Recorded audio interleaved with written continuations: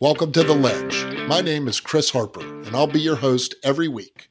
Every Tuesday, I will interview an artist, developer, or creative mind from the Web3 space.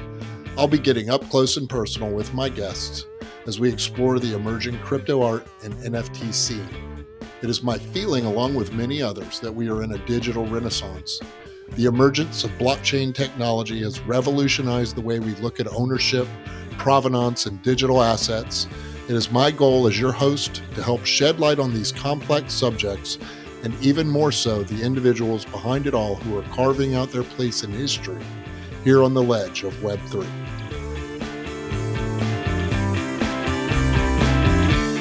I'd like to welcome everyone to another episode of The Ledge. Today I'm interviewing artist Nick DenBoer. He goes by the alias Smearballs. How are you, Nick? Good. How are you doing? Good, man. Thanks for coming on to The Ledge and talking to me about your art and your process, man. Hey, my pleasure. Yeah, you're from Canada? Yeah, I'm in Toronto. And nice. It's sweet. So I guess you were also at the Beeple exhibition were you at the March one as well, or were you just at the one after in April? So actually, man, it's funny you ask. I've been to all three. I went to the grand opening. I went to the second party that they had for like the local art museum here called the Gibbs Art Museum. And then I just went to an open night they had last Thursday. And cool. So we would have been there at the same time for the opening. Yeah, I think we were. And, funny, I was literally talking to Mike Beeple himself this last Thursday, and I mentioned to him that I was going to interview you this week, and he had a lot of great things to say about you. He said y'all were friends and that you had helped him do some stuff, and he just raved about you, man. Yeah, man, yeah. He's a good buddy. Like he used to before his whole career exploded with the NFT stuff. He was like, doing a lot of the like motion graphics conferences as a speaker and stuff like that. So he kind of wrote me into that and was like, introducing me to all the people that were running these conferences and got me onto the speaking circuit with them doing these events. So he kind of like was always good buddy and helped me out with that stuff. So it was kind of cool to watch all this stuff happen to him over the last few years. And it's cool that he opened that space and, brought his buddies in to have an art show. It was awesome. I totally agree with you, man. It's so cool. And then, I feel really lucky to be living so close to it because I get to, kind of a front row seat to all this stuff that's happening. Yeah, actually, sure. That's how I found out about you. The second show, I think I saw some of your stuff played at the first grand opening. I think you had some of your stuff played there. Yeah. But it didn't like click with me on the second event at the Gibbs Art Gallery event. I just caught it at the right moment, man. And I saw all your stuff just kind of scroll, through on the screens. And I was like, who is this artist, man? He's awesome. Yeah, I love it, man. Like I totally, thanks, I was an instant kind of overloaded. Yeah. Kind of overloaded the screens with putting way too much stuff on there. I thought maybe I should have put like fewer pieces, like spread out a bit more, but I just kind of like, threw the whole gamut at it. Whatever it was kind of perfect from my perspective as just an observer. Tell me, how old are you? And are you from Canada? Did you grow up in Canada? Tell me a little bit about your lifestyle background. Where are you from? I grew up like first on a farm, kind of like a couple hours away from Toronto, and I moved to Toronto for art school in 1998 or 99. And so I'm 43. Nice. And so I went to art school for like a year, and I was like, this is not a viable career. So I fucking dropped out after like a, second semester or something like that.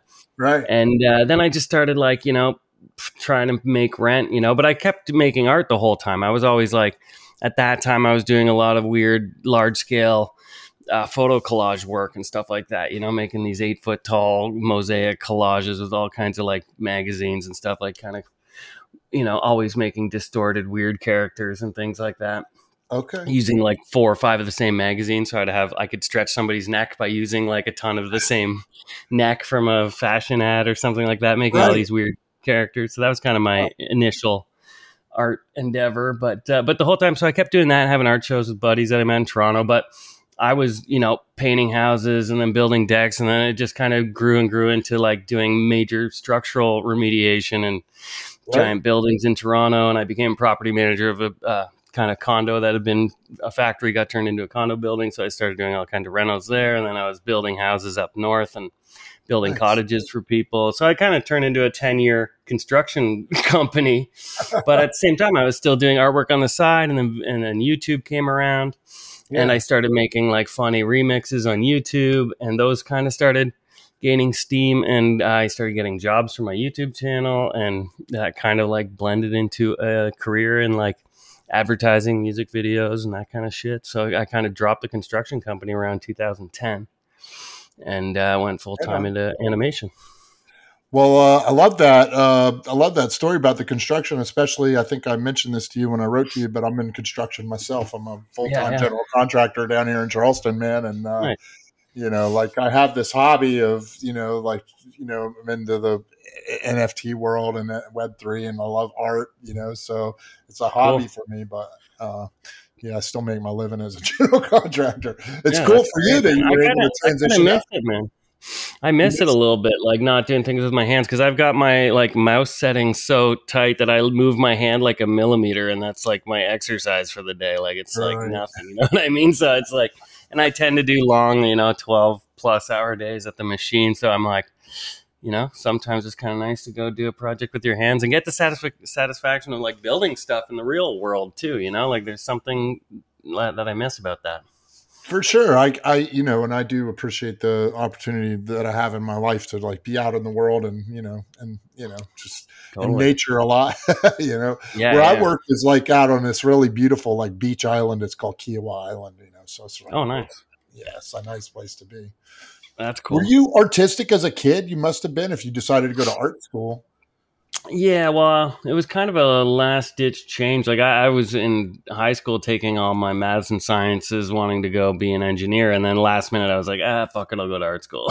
Like, ditched it, like, literally last minute. So I kind of, like, did a U-turn there as well. But yeah, I was always kind of messing around, making, like, my dad always had his old computers from, like, a, 186 to a Pentium where I got his hand-me-downs, and I would always, like, mess around with stuff, like, even having those old digital hand scanners where you drag it across the photo, I would be like scanning weird stuff and bending it to make warp people, and like, early audio stuff on just a crappy microphone on a Sound Blaster 16, like in 1996 or something, like it just always was kind of messing around, ruining my dad's computers. So it kind of turned into something later.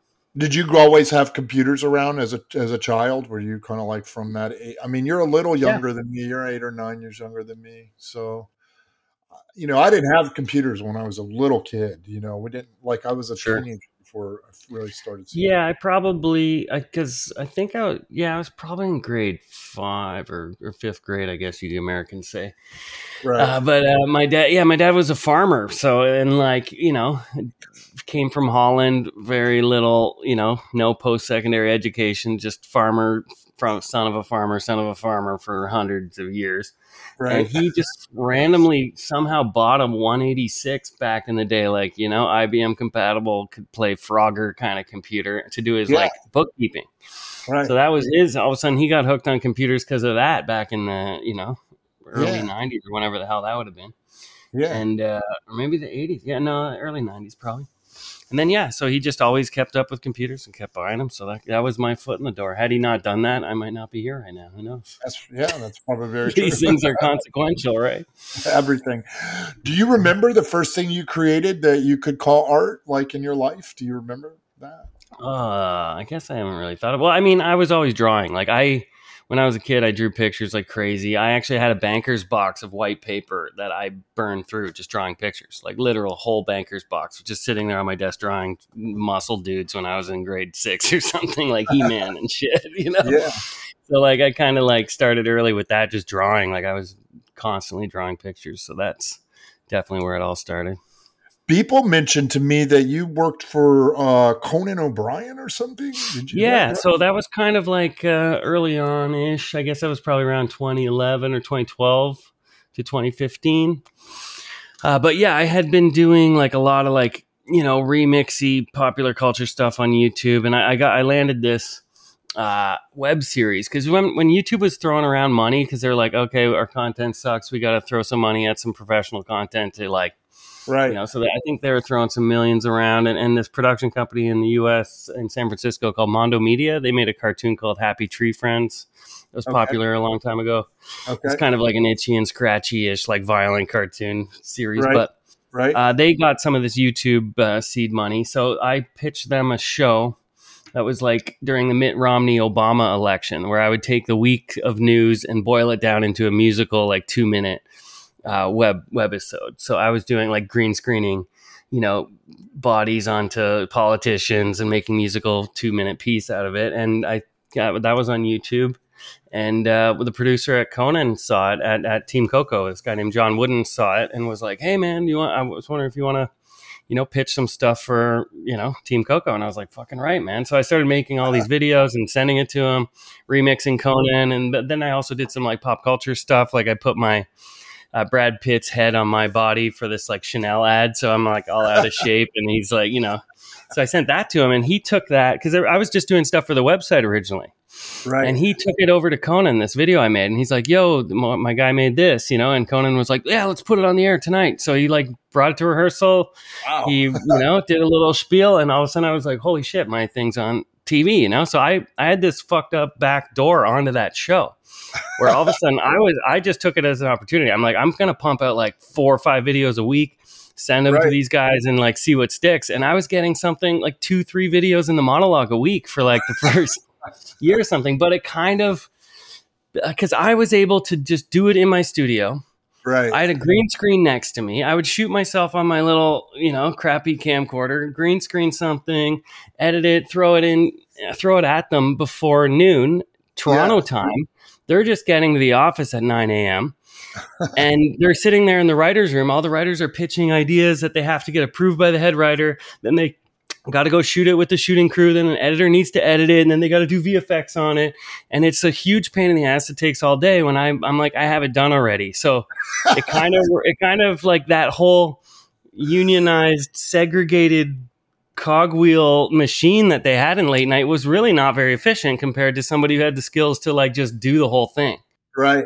So I was like, it was great, but then all of a sudden the writers were getting kind of pissed because I was cock blocking them out of the monologue over and over again. So then all of a sudden everything changed, and I had to like pitch my stuff through the head writer and like, compete with these other guys. So, but then I was just like, fuck it, I'm just going to go even harder. And I like just pushed even more. And then I established like a bunch of like regular bits that were going on. Like I took Alex Trebek from Jeopardy, and I was always like cutting up his words because I had a giant premiere project with like him saying every animal, every celebrity, and I could just mix and match subject and predicate from sentences and just make him say anything. It was like a soundboard. Yeah. So I had that as a regular bit I could fall back on and throw out once a week. And I had established all these kind of like little things I could do. How do you dream this stuff up, man? Your stuff's so like kind of, it's a little like absurd and surreal and kind of like, I don't know. It's really, it's very cool. Like, how do you dream that stuff up, man? I don't know, man. A lot of it is kind of technical, to tell you the truth. Like I'll learn a new skill in 3D software and be like, oh, wow, I can make an object melt now and then light on fire and turn into something else. And then it just spawns the idea just because of the technical ability, Right. So some of it's that, and others it's just, you're taking a dump and you think of something and it's just funny. I love it. I don't know. Talk to me about the thing with the Tommy Lee one that I saw on YouTube. So Tommy, I met Tom because I do a lot of work with deadmau5. So I met Tommy years ago at deadmau5's wedding. Briefly, like he was at this thing, and it was hilarious meeting that guy. But I don't even know if he remembered me. But like years later, he was posting my videos on his Instagram all the time. So I was I don't even know if he's checking his DMs or if it's some management company that's like acting as him. But I threw a message at him. I'm like, hey, dude, like, thanks for posting my videos. I was getting a lot of hits and subscribers off it. So I was like, if you ever want to do a collabo, let me know. We'll make a crazy ass video of you. And he hit me back right away. He's like, dude, I'm so fucking down. Let's do this, So I'm like, all right, cool.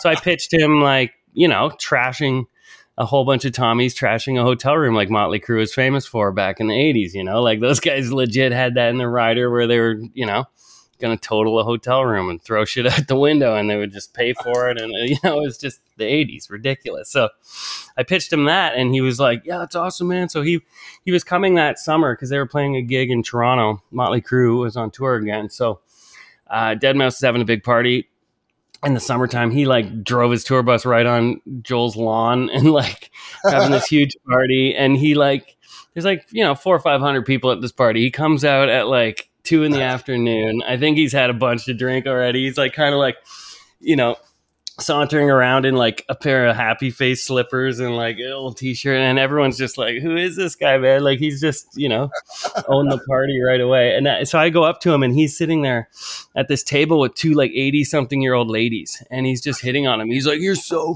fucking hot, and they're just like, giggling. Like, this guy, man, he's like a cartoon.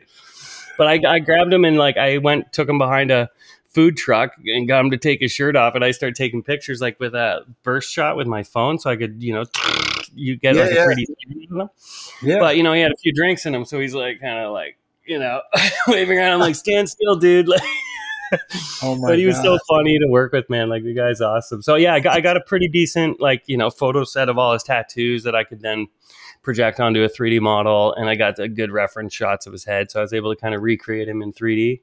And then I didn't have access to him after that because he was on tour, so I actually got a buddy who's a drummer to go in my mocap suit and like mimic his drumming, and I did a whole bunch of like mocap myself to like do all the character animation, and yeah, it was fun. And then I kind of did it just to a click track. I was like, let's just figure out a BPM and you can sort out the music later, So I just animated the whole thing to a click track, sent it to him. And he was like, holy shit, dude. And he like, in a weekend, he turned around that music track with with his team in his studio. And he just like hit me with this track. And I'm like, dude, that works fucking perfect. Like he nailed it. So it worked out great. I mean, he is a real artist, man. You're hitting on all cylinders with me, man. That guy in Motley Crue was like my childhood heroes, man. I grew up listening to them. Going to their concerts. I even have a Motley Crue tattoo on me, man. Oh, no way. Oh yeah, dude. Well, dude, I bought Dr. Feelgood on Columbia House when I was a kid, and I think my mom took it away from me because she was like, that's the devil's music. Oh yeah. I see Alan chiming in too, man. He's probably a big Motley Crue fan as well. Yeah, man. But he's awesome. He's super nice dude, and like he was great to work with, and like everything just positivity, man. Like everything, he's just he's in. Let's stay on this video for just a minute. I'm kind of interested. So, I mean, I'm sure that throughout your career, you've learned a lot of different programs and hardwares and different versions of the way you create stuff. But like for this video, for example, you just said a lot of things that were way over my head. Can you kind of just talk me through like the hardware, the software, how the process, like how it works to create something like that? Yeah. So like I use a software suite for character creation called Reillusion. Okay. Reillusion has like an animation software called iClone, and then Character Creator 4 is like their character creation software where you can kind of take a photo and it'll generate a 3D model that's kind of close, but it's got sliders for like the nose, the nostril width, the eyebrow height, like it's got a million sliders to kind of bang your model into whatever shape you want. It's very malleable. So I use that to kind of create Tommy, and I took the scan that I made of his head that was really crude and I imported it so I could kind of match his facial features and stuff like that. Yeah. So that's kind of my go-to for character creation. And now you've got like MetaHuman and other, things coming up as well. So I don't know how long I'll be using this one, but for now it's been a good way to get a rigged 3D model ready to animate without having to do any custom rigging, So then that bounces into iClone, and iClone I can use I have a Rococo motion capture suit that is basically, it just works on Wi-Fi. There's no tracking devices. It's just Wi-Fi, and it tracks, relative to itself. So you just wear the suit, you're completely free roaming, and you can do whatever animation capture you want on your own. I just jump into my suit, I do the action I want, and I got it on my computer in 15 minutes, like it's super fast and time saver like crazy. So Wow. yeah, I do that for the kind of motion capture, and I use iClone to kind of clean it up because it's not always perfect. Sometimes your hand will intersect with your head and you have to like fix stuff. So I do all that in iClone. And then Cinema 4D is like my main, where all the scene comes together, where all the character animation gets tweaked, and where all the, scene building happens in the 3D, environments and whatnot. Right. And then and then I render out of Octane Render. So that's kind of my renderer of choice. I just like the look of it, and I've been using it for years. So why change it? And it all sounds like very professional grade stuff. Yeah, it's expensive. I look at my like annual software costs nowadays because everything's subscription, and they just gouge you like crazy. And even companies now that used to not be subscription, it's like, oh, yeah, you can't use that version on this version of software. You have to buy it again, and it's just like, man, it's just thousands of dollars every year. When it used to be like, oh, I could buy Adobe for $300 and have that for 4 years. It's like $1,000 plus like there's 8 other ones that I use, so it definitely adds up, but.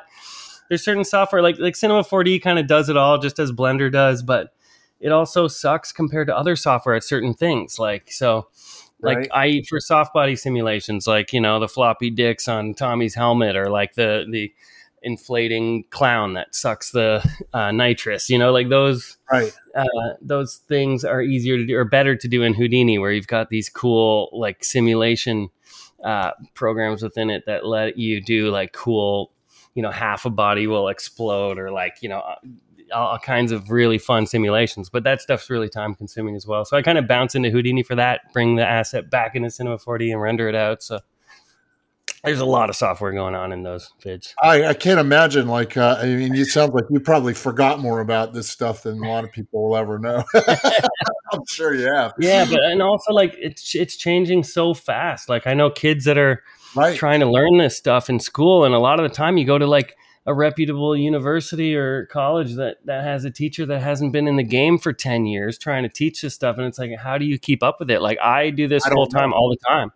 Yeah. And I'm keeping up with it. And I find that now the schools that are teaching this stuff most effectively are like schools like School of Motion Online, which is an online course who's using teachers that are doing it right now and know all the, super current tricks and applications. And I feel like that's a better education than a lot of schools. Interesting. Which is weird, but that's the kind of thing but you're also talking to a guy who dropped out of school and learned everything off YouTube. So it's kind of, I don't have too much respect for the institutions in this. I don't either, man. I mean, I'm a self-taught everything. I dropped out. I did all that, man. I don't have a university degree from anywhere. Sure. But all the info's out there, like everything you would ever want to learn. Someone, there's all these free, resources. It's awesome that there's so many people passionate about it that make their YouTube channels their life of just helping people learn this stuff, It's incredible what you can learn off of YouTube, man. I've been teaching myself how to use Procreate for like the last couple of months. Man. Oh, nice. I really enjoy it. Yeah. And I'm not really an artist. I just like enjoy learning stuff. Yeah, man. It's fun, man. Yeah, but it's constant bounce between softwares. It's always kind of been like that. Yeah. Even with my early remix work, I did a lot of musical remix stuff where it'd be like I'm finding a hook with some audio clip from a video clip in Premiere, and I'm bouncing that into Cubase to do some music, and I'm bouncing it back into Premiere, and then I'm adding a layer of VFX and After Effects, and it's always, even when I was doing 2D video stuff, I was bouncing between all this different software, and then now it's just gotten kind of absurd with all the 3D stuff. So it's. And you're a musician as well, yeah? Yeah, I do all the music for my animations and I see the guitar behind you. Yeah, that's kind of the fun part. After doing like a month of grueling animation on something, it's just fun to just, polish it off and make some music for a couple of days. That's like what I look forward to at the end of a project. Yeah. How do you earn a living? What do you do to make money? So kind of after the Conan gig, because that was pretty all-encompassing for a few years, I kind of took some time off to make a short film called The Chickening. It was kind of a proof of concept where we took The Shining, and we were pitching to Warner Brothers to do like a TV show where we took all their old, classic film library and turned them into like a new thing. So we took like The Shining and we turned it into a comedy where the Overlook Hotel was this poultry themed resort, and Jack Nicholson was taking up a job as a night manager at this chicken place. And so we made this hilarious, ridiculous thing with all these characters layered onto the like mouths, clutch cargo style over the top of other characters and all this stuff. And that kind of like blew up, and I got into Sundance and all these film festivals. So I kind of toured around with that. And then these guys in Portland saw it that worked at Wieden & Kennedy. They were like, we got to hire this guy to do some, KFC stuff, because they had the KFC contracts. All of a sudden I was doing Old Spice and KFC ads with those guys. And that kind of launched into a whole advertising career for a bunch of years. Nice. And then, so I still do a lot of ad work and a lot of music videos. Like I said, I work with deadmau5, Tommy Lee, whatever else. So I make a lot of music videos with different artists and tour visuals. Oh, wow. So that's kind of the bread and butter. But I always try and carve out time to do my own projects in between, because, that's where the fun's at. Do you have a studio, or do you just work from home? Or Yeah, what do you do? I've got this used to be my construction workshop. I've got this building right here I'm in, which the top floor, it's a couple thousand square feet. The top floor is all office now, and downstairs is still my workshop / jam space. So it's like this workshop building that I've kind of had for the last almost 20 years, 19 years. Yeah. Do you do anything in the physical realm in the art world, or is it all digital? Nowadays, pretty much digital. I mean, I built a video wall in my jam room downstairs. So I bought these like 6 like Samsung panels to create this huge video wall. That's kind of like an installation piece I've been building content for. So that's sort of physical, but also, digital. But it's it's a little thing I've been sort of like Beeple's place. Yeah, except like 1/100th the size or something. Still, that's pretty cool, man. What got you into the like NFT space? Probably Mike. I mean, I had some people hitting me up before it was a thing, like being, yo, you should get into this. And I was just kind of like, didn't think anything of it. Like it just seemed like a waste of time at the time. And then obviously when Mike's stuff blew up, I was like, holy shit, I should get in on this. So I jumped on it. And actually, I think Gavin Shapiro, who is in on your podcast as well.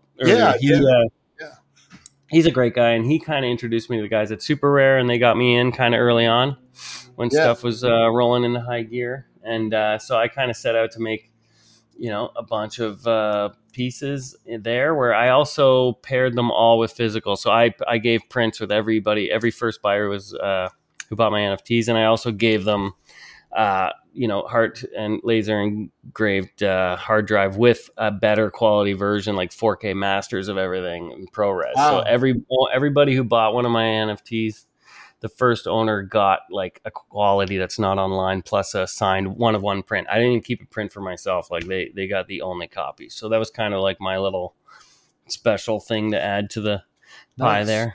So, yeah. And then also, deadmau5 and I did a big project for his fans as well, called Heads or Head 5. And that one did pretty awesome. NFTs? You getting into that? So they getting into that? He was in during the hype, just like most people. When it died off, I think a lot of people died off with it. But his project's still going. Like owners of the Heads get free tickets. If you're involved in the community, like you get free tickets all the time to all his shows. So it's kind of a actual utility project there that's been rewarding the. He's not the only artist that's gotten involved in NFTs. Eminem, Snoop Dogg, Kings of Leon. Just to name a few that I can think of. So several of them that are picking that up. I think it's a great idea. Yeah, it's a cool project, especially to kind of reward the owners and give it some value. Yeah, but, I've been kind of waiting to see what's going to happen with like the whole ticketing thing, because NFTs can be like, it'll just completely end the counterfeit ticket business. Yeah, but the problem is just that unless Ticketmaster or something like jumps on NFTs, it's just like they've got such a crazy monopoly with the venues that it's just, like Live Nation, it's just a giant, closed door ecosystem. So it'll be I mean, great if like an artist can do that, but it's like good luck playing like massive stadium in some city without using those ticketing systems that are already in place. What was the first thing you minted? Do you remember what your first like Yeah, it was Genesis like piece the was? first thing I had on Super Rare was like this, guy in a Speedo with a Chihuahua head strutting around, and he steps in some dog shit. Yeah, and some kid from France bought it like, that week, and I was like, holy shit, this is going. So yeah, I actually stopped taking jobs for like most of that year just to pump out work and throw it That's on pretty. Super Rare. So Yeah, that's pretty incredible. Did you have any relationship with your collector base at all? I mean, did you like yeah, I meet? ended up talking to all of them, like, on the side, I got you. and contacting them to get their mailing address and send them their prints and stuff like that. That's kind of why I was like, in the beginning, I was like, does this even need to be on the blockchain? Do we need nuclear football level security on like a piece of art that's a few grand, And of course, it's one of those things. I started thinking like, can't we just have some kind of 2FA? I already talked to all my collectors. We have a Right. relationship. I can be like, yeah, we can, key this up without a blockchain. But I guess just for it to be global and marketable, it is pretty important. But at the beginning, I was like, wow, this is like an actual interaction you have with your collector. It's very personal, and I think a lot of people appreciate that, and that they can talk to the artist and be part I of the. think that's all true, and I think the other thing is to think about it on a longer timeline that's beyond your lifespan. Yeah, You that's true know? too. Yeah, without having a estate that deals with your artwork after you're dead. Yeah. But yeah, that's a good point. But Yeah, I yeah, mean, it's it'd be been pretty cool, cool if kind you of. had like an Andy Warhol NFT or something. Yeah, I sure. mean, that'd be really cool, man.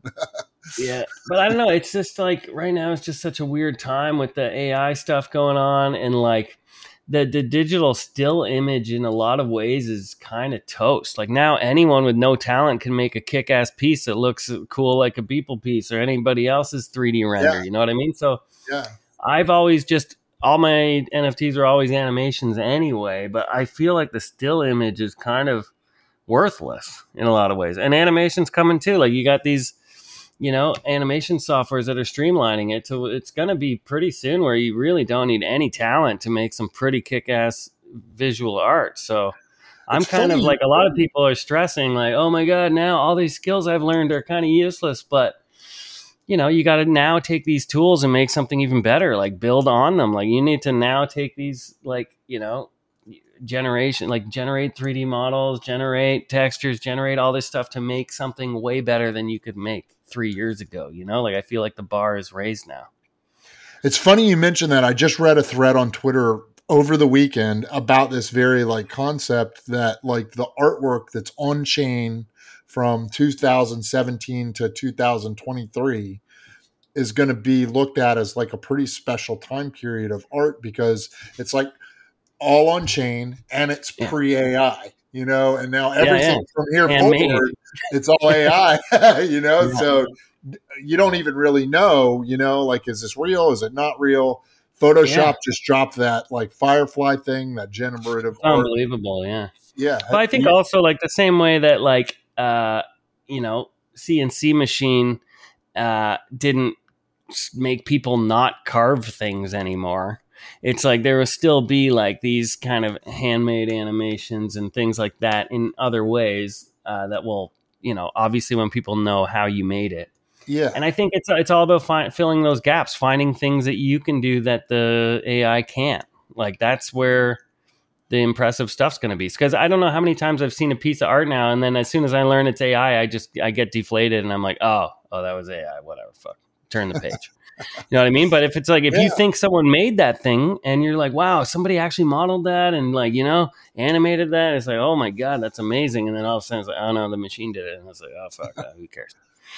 Well, you look at like a program like Procreate, and this is just something interesting that I noticed in Procreate recently is that there's actually a little section in Procreate where you can go back and it'll show you a time lapse of what you just did.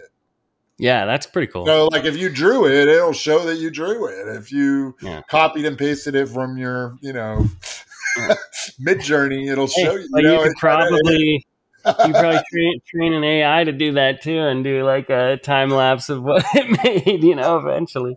Probably. I mean, But what it just really kind of makes you wonder where the NFT thing will go. What is valuable now?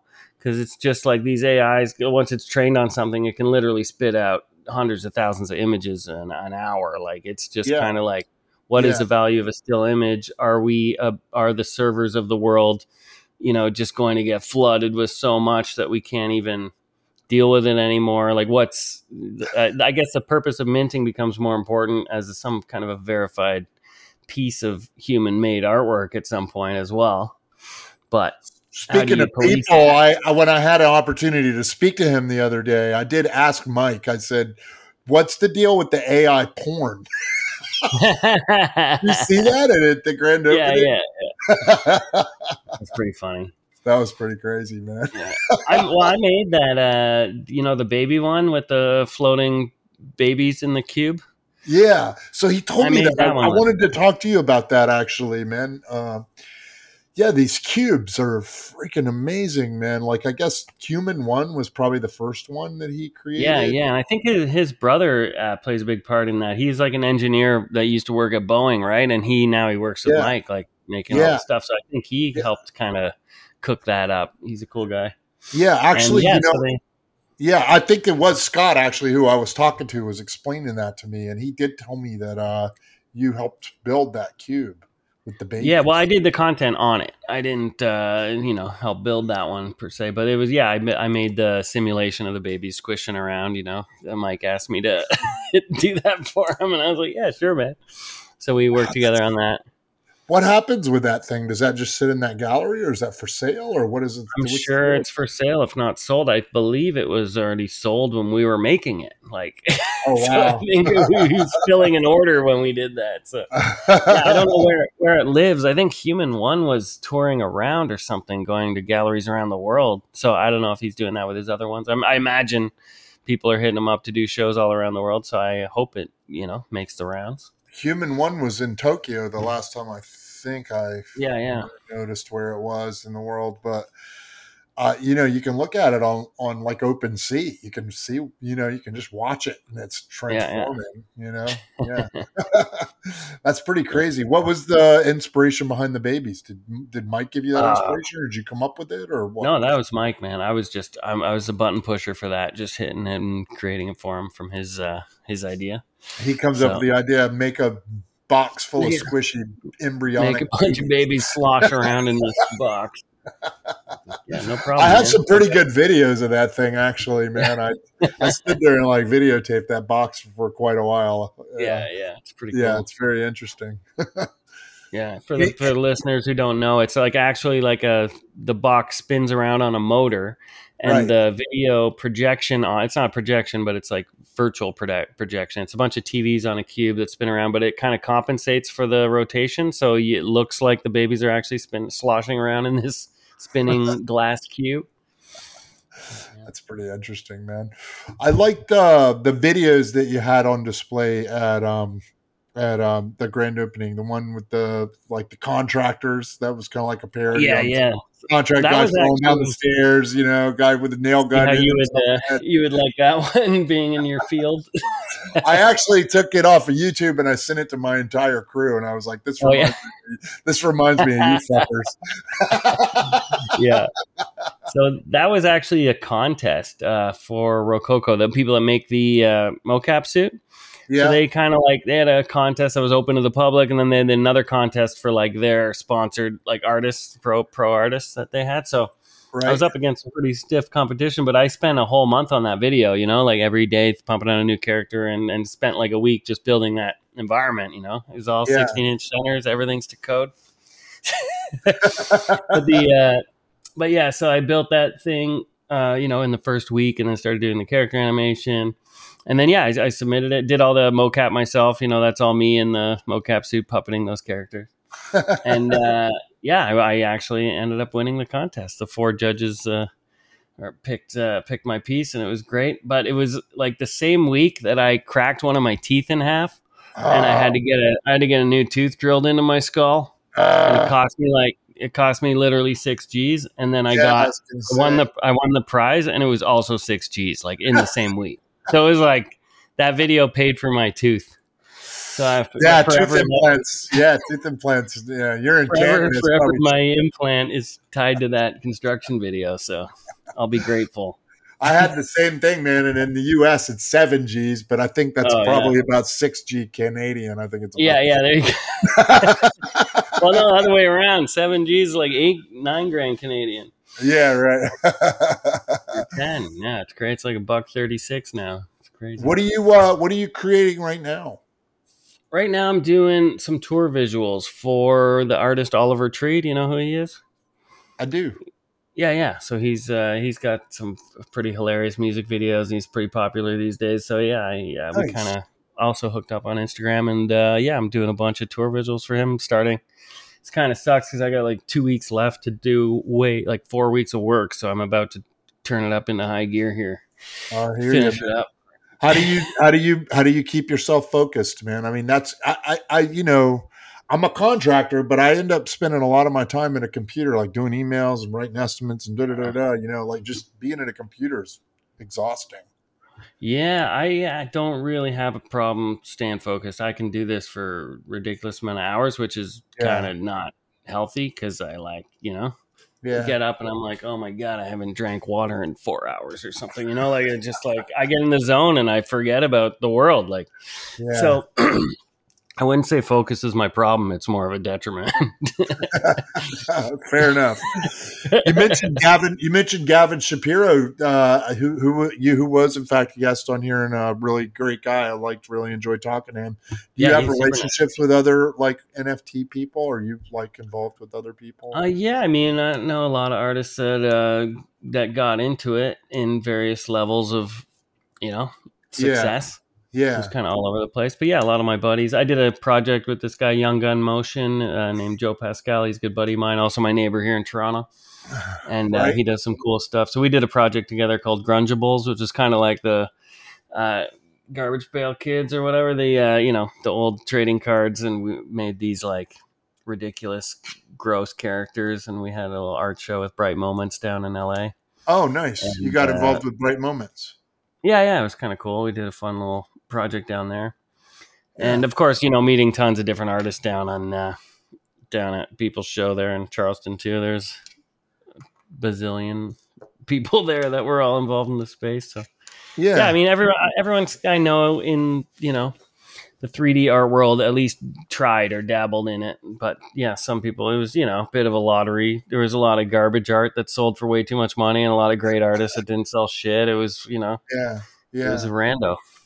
Have you done anything like any of the NFT events around like NFT New York or Yeah, I Art did. Basel or I went to NFT NYC because that's where we launched our Dead Mouse project back okay. in 2021 or 2022, I guess. I don't know. Nice. I forget when it was. But yeah, we went there, and I was also at Art Basel Yeah. because I had a piece with Super Chief at Scope Oh yeah. in Miami, so I went down there for that, and Right on. yeah, that Yeah. was cool. But other than that, I haven't been to too many. In the last while, I got busy with work again, so. Are you still like committed to pumping out art and on chain? Like, are you still doing that? Yeah, I mean, I have a couple pieces on like the Tommy Lee ones didn't sell on Super Rare because things have just completely died out. So I I'm get it, man. Yeah, it's a weird time not for it. jumping at But I started the year in January. I was like, you know what, fuck everything. I didn't feel like doing client work until this Oliver Tree gig came up. So I was like, I'll do that because that's gonna be fun. But Yeah. I was kind of like, I'm going to hold off on releasing any NFTs. I wanted to get back in the film festival circuit. I wanted to try and, get back into TIFF and Sundance with a short film. So I started doing that in January, and I'm about 2 months deep into it. And as soon as I'm done this job in a couple of weeks, I'm going to get back on that. Nice. And the idea is to kind of go to festival with a short and see if I can make a splash with it. And I'm designing it kind of modular so I can make it as long as I want and also cut it into chunks. So Right. if there's a way to co-fund it by selling it off as NFTs, that could be a cool way to produce a film. So I might do that. That's kind of the low-key plan on it. But yeah, I'm just making it so each scene is a standalone, but it also strings together in a longer piece, so it can be chopped up. There's some people that are doing like NFT, fundraising for movies. Mhm. Like one jumps to my mind is that Julie Pacino. Oh yeah, I'm not Yeah, familiar. she's currently shooting a movie. Cool. What about crypto, man? Do you have any crypto like background? Were you into Bitcoin? I got in 2016 or 17 before that big pump cycle. So Uh I huh. bought in a little bit of Bitcoin here in Canada on this exchange called Quadriga, where that blew up and like disappeared. So luckily, I got my crypto off of that before it like Oh man.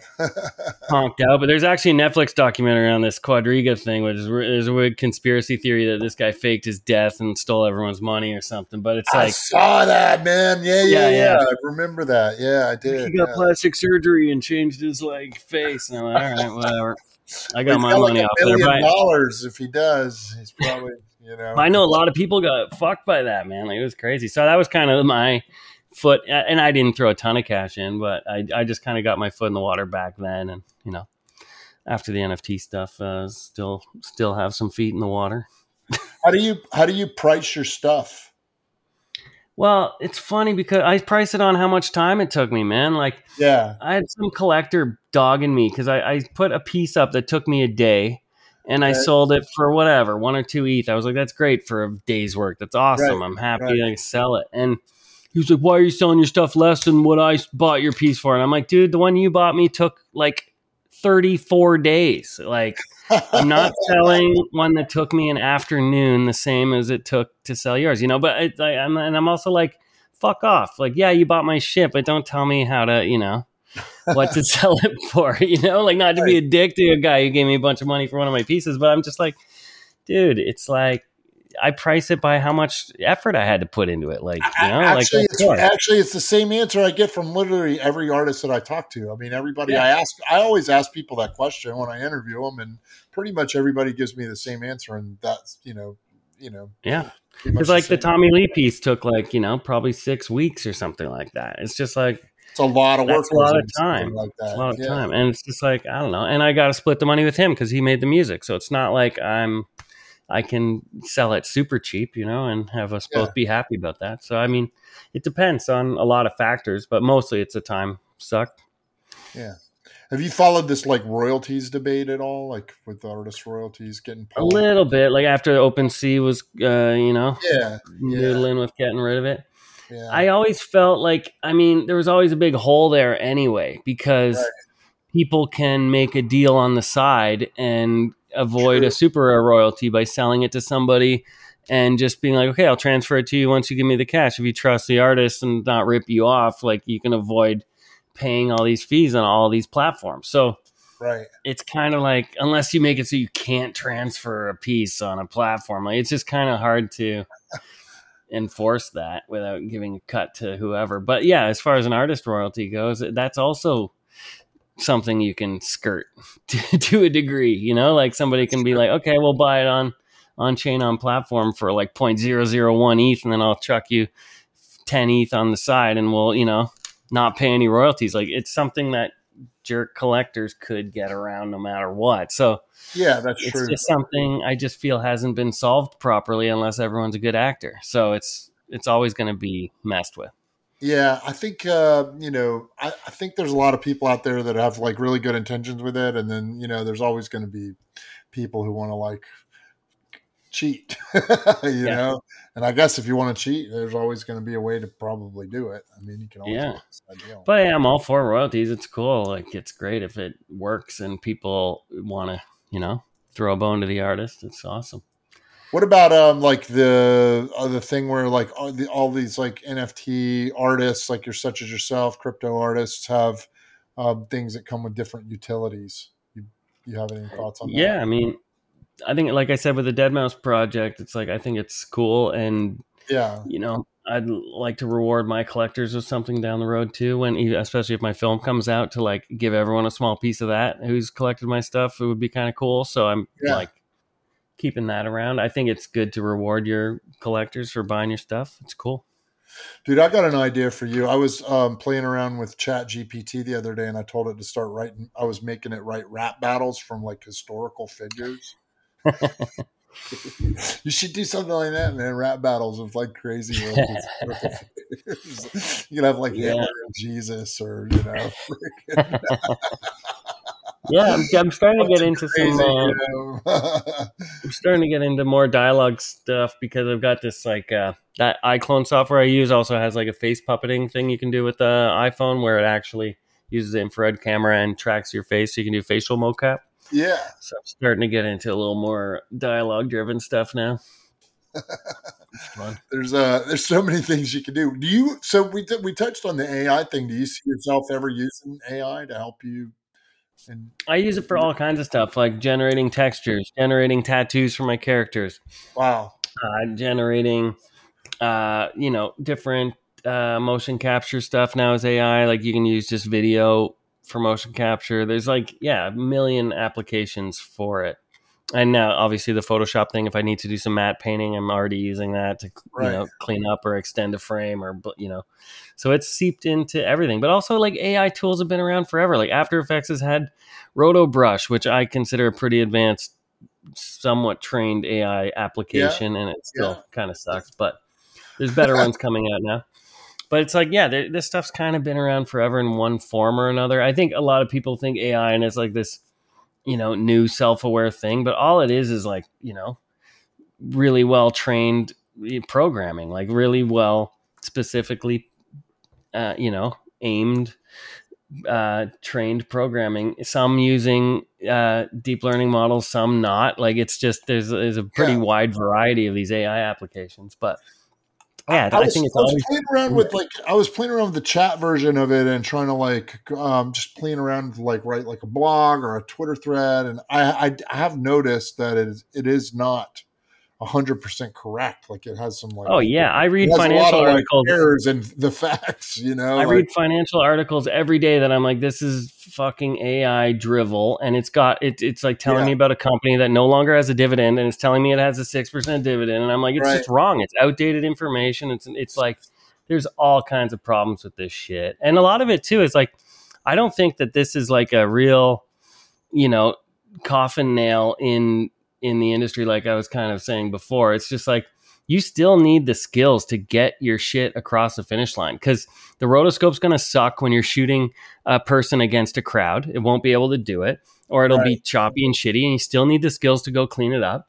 The mocap was going to get fucked when the character leaves frame and comes back in, and shit's not going to line up. And like, there's all these little things that are going to fuck it up, and it'll get you 90% of the way there. But if you don't have the skills to take it across the finish line, you're going to be fucked. You're going to make all these concessions where you make a whole film where everything's shot against flat, walls and blue skies, because your software can't deal with it, and you don't have the skills to fix it if it fucks up. So I think there's still you still need all the knowledge of how to do things the old fashioned way or clean things up to get stuff across the finish line. Just like with the ChatGPT, you use it and you get a cool script and maybe 10% of it's usable, but you still need to have a good, writing style and something to get it across the finish line and make it make sense. Because I saw some YouTube video where like, we got ChatGPT to write a script, and then we told it we asked it how to storyboard it, and they just like offloaded all the creative stuff to this thing, and it just sucked. I was just like, yeah, you made a shitty fucking movie. Great. But yeah, you did the same thing. I tried to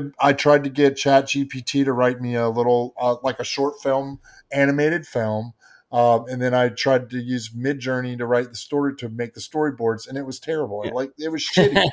I was telling my very wife, hit and I was miss. like, I played with it for an entire day. It was like really bad weather one day. I was out here on a Saturday. Like I spent all day doing it, and at the end of the day, I looked at her and I was like, this sucks. Yeah. But also, I see a lot of artists. I see a lot of artists putting the cart before the horse. They're like, I went on Midjourney and got it to do the fun part of designing all my characters, and then I went in and did all the fucking grunt work to make it animated and to 3D model it and do all these things. I'm like, you just offloaded the fun part that makes you feel a connection with your artwork, the creative part where you make the character, like, and then you just did all the shitty grunt work. That's what the AI should do. And you should do the fucking cool design thing that came from your head and your brain that makes it your artwork. But people are doing it backwards. They're like, oh no, I got AI to design it for me, and then I did all the fucking shitty stuff. And I'm like, that is zero fun to me. That makes me I wouldn't even want to do art if if that was the way it was, you know? Yeah, it takes the fun out of it completely. You're just Yeah. you're just a labor. Yeah, exactly. So I don't know, but that'll change too as the technical part gets better, and you know. I kind of want to see where things are going to go with like the movies of it, like AI movies, like they're like getting rid of like actual people, having like complete It's video. already there for like if you need an explainer video. What's that website? I forget what it's called. But it's basically a deep fake where you can pick one of 60 characters and pick a Yeah, voice and it'll do your like and why do you need that? If you're a company that makes like tractor engines and you need to or a forklift operator video that you need to make like an explainer video how to operate your forklift, do you give a shit if it's a human? Like no, we'll just do this. And that's going to cut out a shitload of jobs because I know so many people who run production companies who make videos like that and where it's like kind of doesn't matter. dude, you got to send me that because that's what I want to use to make my rap battles with. I want to. Yeah, totally. But you know what? My buddy tried to make some versus Galileo or something. yeah, my like buddy whatever. tried to make comedy videos with it, and the company was like, "You're using this for bad purposes," and they kicked him off. And I was like, "What? They only want you to make serious videos with that tech?" Awesome, man. I'm sure it'll be more widespread later, and you can do whatever you want. What do you say to young people, boys, girls that are like coming up that are interested in a career in motion graphics, VFX, character, animation, all It's that? kind of hard for me to say that because honestly, if you look at what I did and like, go run a construction company for 10 years, drop out of art school and start making videos under the moniker Smearballs and make really off-putting videos. Like anyone's going to fucking hire you. Like on paper, what I did should not work at all. And it's a terrible idea and don't do it. But what always did work for me was like, I can trace every job I got back to some video that I made for fun, not for other people. Like that, the Conan people or the people who hired me to make that political satire video hired me because of a remix I made of the Ladies on the View. I had Barbara Walters, freaking out with a parrot on her shoulder and all these funny things. I made that for fun. I got that job that led to the Conan job that led to me making the chickening for fun, which got me the KFC job. So every kind of big move in my career was where I took time off to learn something new for myself and make a project for fun, learning these new software tools. So that was my only formula where I was like, I'm going to take a month off and just do some cool new thing that pushes my own limits to make something new. And that always led to some opportunity for me. Yeah, so I would suggest do that. Yeah, I like that. I like that.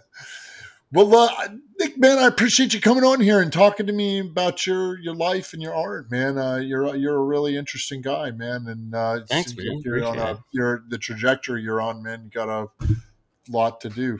I look forward to seeing what you come up with.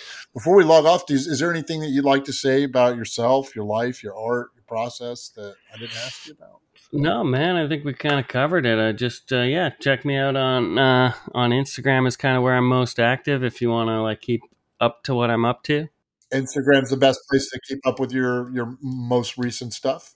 Yeah, and I always answer my DMs if anybody's got questions about stuff. I'm usually good about taking the time to answer people, so hit me up.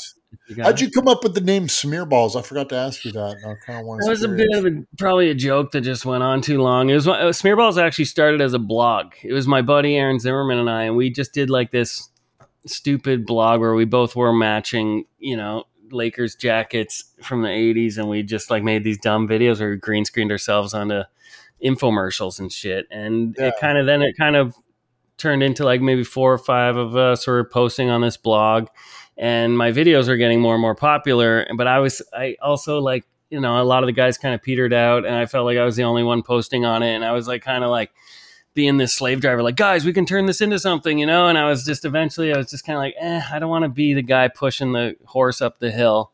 Yeah. So I was like, guys, I'm just going to go solo with this, right. The videos are doing well. That's kind of what it's all about. They're spreading. And so I just kind of started rolling with it and took the band solo, and then it just turned into a whole career. So I just kind of stuck with it because no one's going to remember Nick DenBoer, but the word Smearballs is like, oh yeah, I know Smearballs. It's just like a kind of memorable, stupid ass word. But yeah. Yeah, that's awesome, man. Well, you made a great name for yourself, and definitely in the NFT and crypto art community. And it sounds like you're Hey, it worked out. But like I said, on paper, it really shouldn't, but somehow. Usually it it's the counterintuitive thing, man. It's always the best thing, Like if I talk to you about my whole life history, it's the same thing, man. It's like Yeah. I was always stepping in shit somewhere, man. Yeah. Smear it around. That's it. Thank you very much for coming on, man. I appreciate your time, and it's very great talking to you, Nick. Yeah, thanks for having me, man. If I'm in South Carolina sometime, I'll grab my tool belt and give you a hand. That's right, man. Come on. Awesome. Thank you all for listening to another episode of The Ledge with Nick DenBoer, better known as Smearballs. That was a great episode, man. Thank you so much for coming on. If you want to know more about Nick and his art, I'm going to drop a link to his socials in the show notes below. If you enjoy listening to The Ledge, please rate and review me on your podcast platform of choice. I'll see you guys all here next week. Thanks for listening.